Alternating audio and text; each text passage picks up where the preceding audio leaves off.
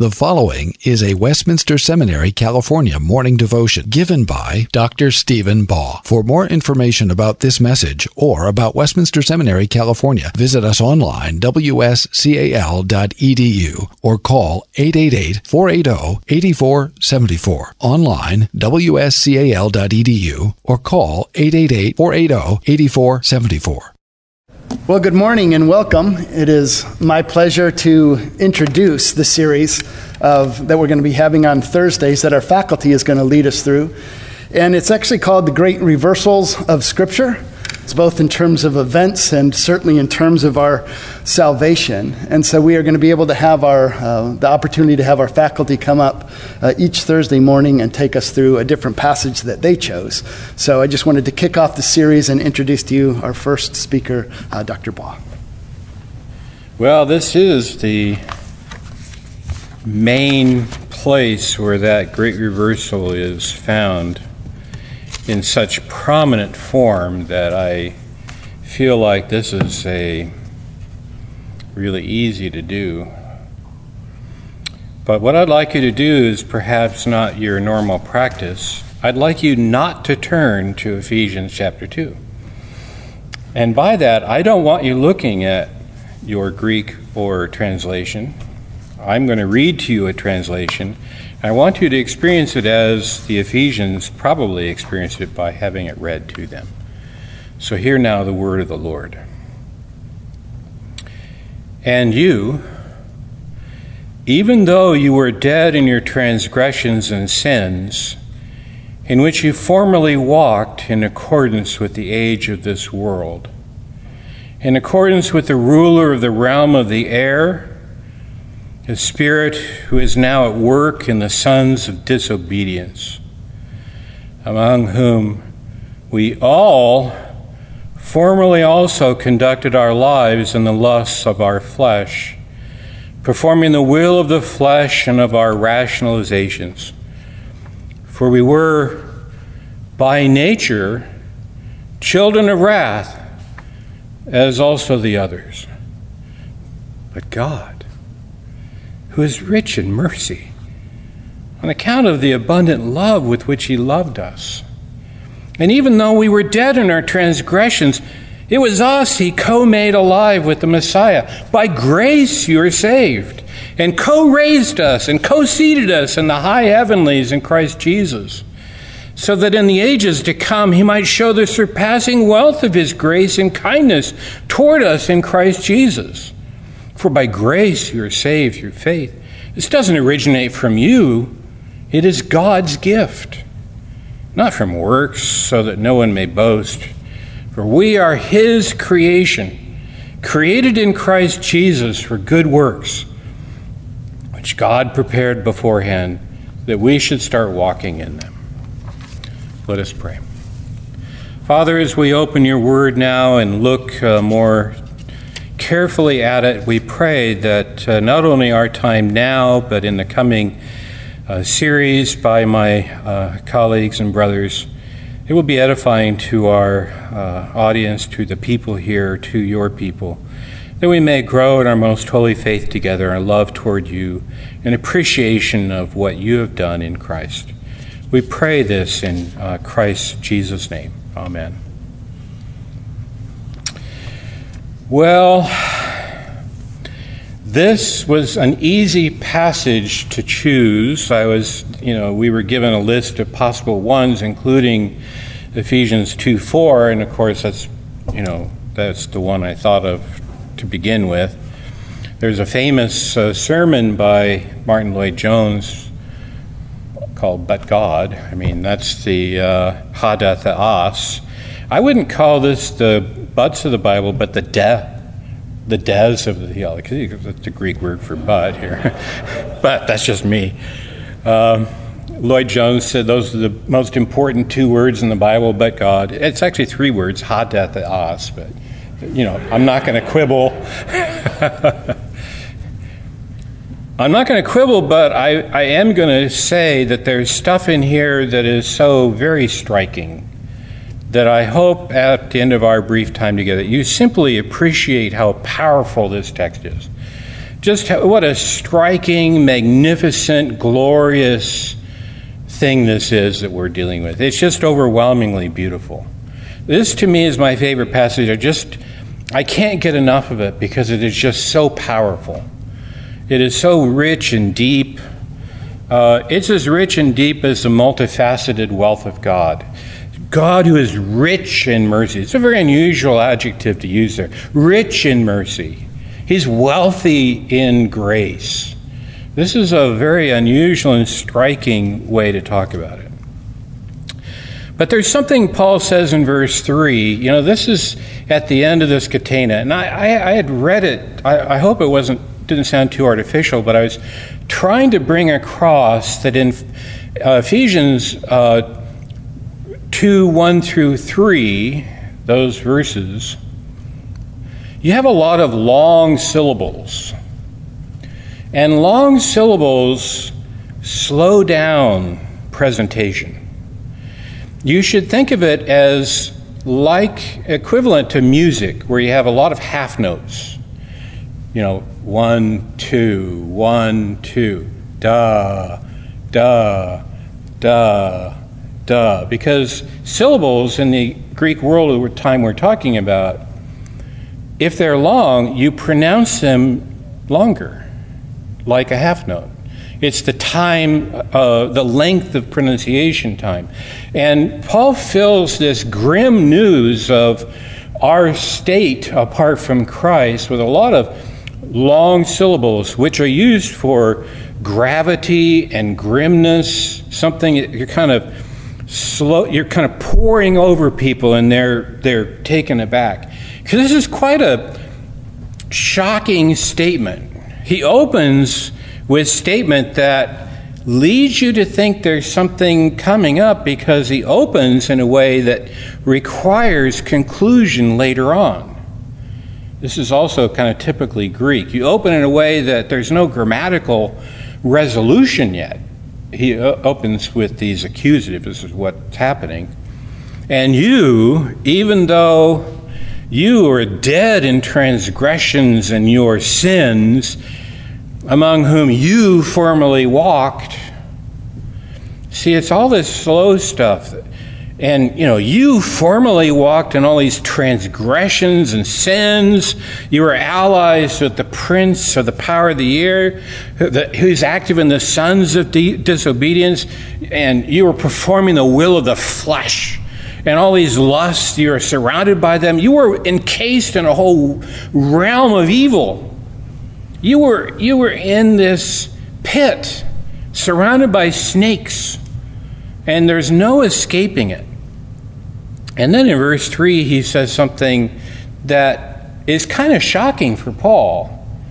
You see, Paul in Galatians 2 says, we are by nature Jews, not Gentiles like the rest. But here he says, and we too, saying we Jewish people. See?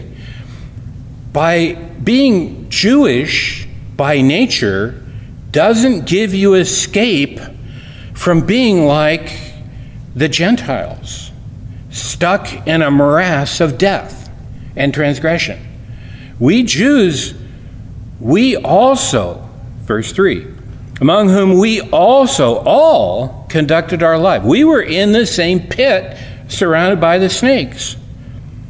And in the lusts of our flesh as well, performing the will of the flesh and of our rationalizing these things away. And here's the key. And we were, that's the operative word. We were by nature children of wrath, as also the rest. See, by nature, being a Jew does not give you escape from being by nature a child of wrath. Being a child by nature of Abraham doesn't mean you're not a son of the devil. John 8. That's what Jesus tells his contemporaries in John 8. You're sons and daughters of the devil. You're sons and daughters of wrath, divine fury at your transgressions and sins. That's what you have by nature. And there's no escaping nature. You can't do anything to change your nature. To change your nature means you're no longer human. And you can't do anything to change that. Aristotle wrote it was actually, 14 books, or a very long series called Nature, Physis. It's translated as physics, but it's really nature, natural philosophy. And this was not new. If you study ancient Greek philosophy, physis, or nature, is one of the main topics they discuss over and over, lots of different people. In fact, it's regarded as the main topic of the pre-Socratics, the people who were philosophizing before Socrates. That's what all that means. And when you read Aristotle on his nature, he says this: some things exist or come into existence by nature, the same expression that Paul uses in Ephesians 2:3, by nature, children of wrath. Some things exist or come into existence by nature, and some otherwise. Animals and their organs, plants and the elementary substances, earth, fire, air, and water, these and their likes, we say, exist by nature. So what he's getting at is you can have change in them, but they're not changing their nature. Now he says this: for nature is the principle and cause of motion and rest to those things, and those things only in which she inheres primarily as distinct from incidentally. And then at the end, this then being what we mean by nature, anything that has in itself such a principle as we have described may be said to possess a nature of its own inherently. So, I don't know, let's take an animal at random. Let's say a duck. Random animal. A duck is a duck by nature, and it can't change that in any way.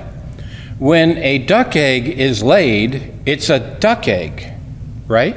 It's not a chicken egg or a platypus egg. Do platypi have eggs? I'm not really sure now. Maybe. But you get the point. It's a duck egg. And it may grow, and it's interesting. If you read Aristotle's Physics, it's a very interesting book, by the way, series of books, because it really is about change and development and how something can have essential unity and still have movement and change and development. So, for example, a green plant is green, but is being green essential to its nature? If it dies and turns brown, is it still a plant? So, this is the kind of thing that he was occupied with. It's interesting. But he says in the end of the day, by nature, there's something essential to it which doesn't change because it has that inherently by nature. So there was agreement that once you have something by nature, that is what you are. And you, brothers and sisters, were, Paul says, were by nature a child of wrath, as also the rest. You who belong to Christ Jesus were by nature a child of wrath. And Paul brings that to your remembrance.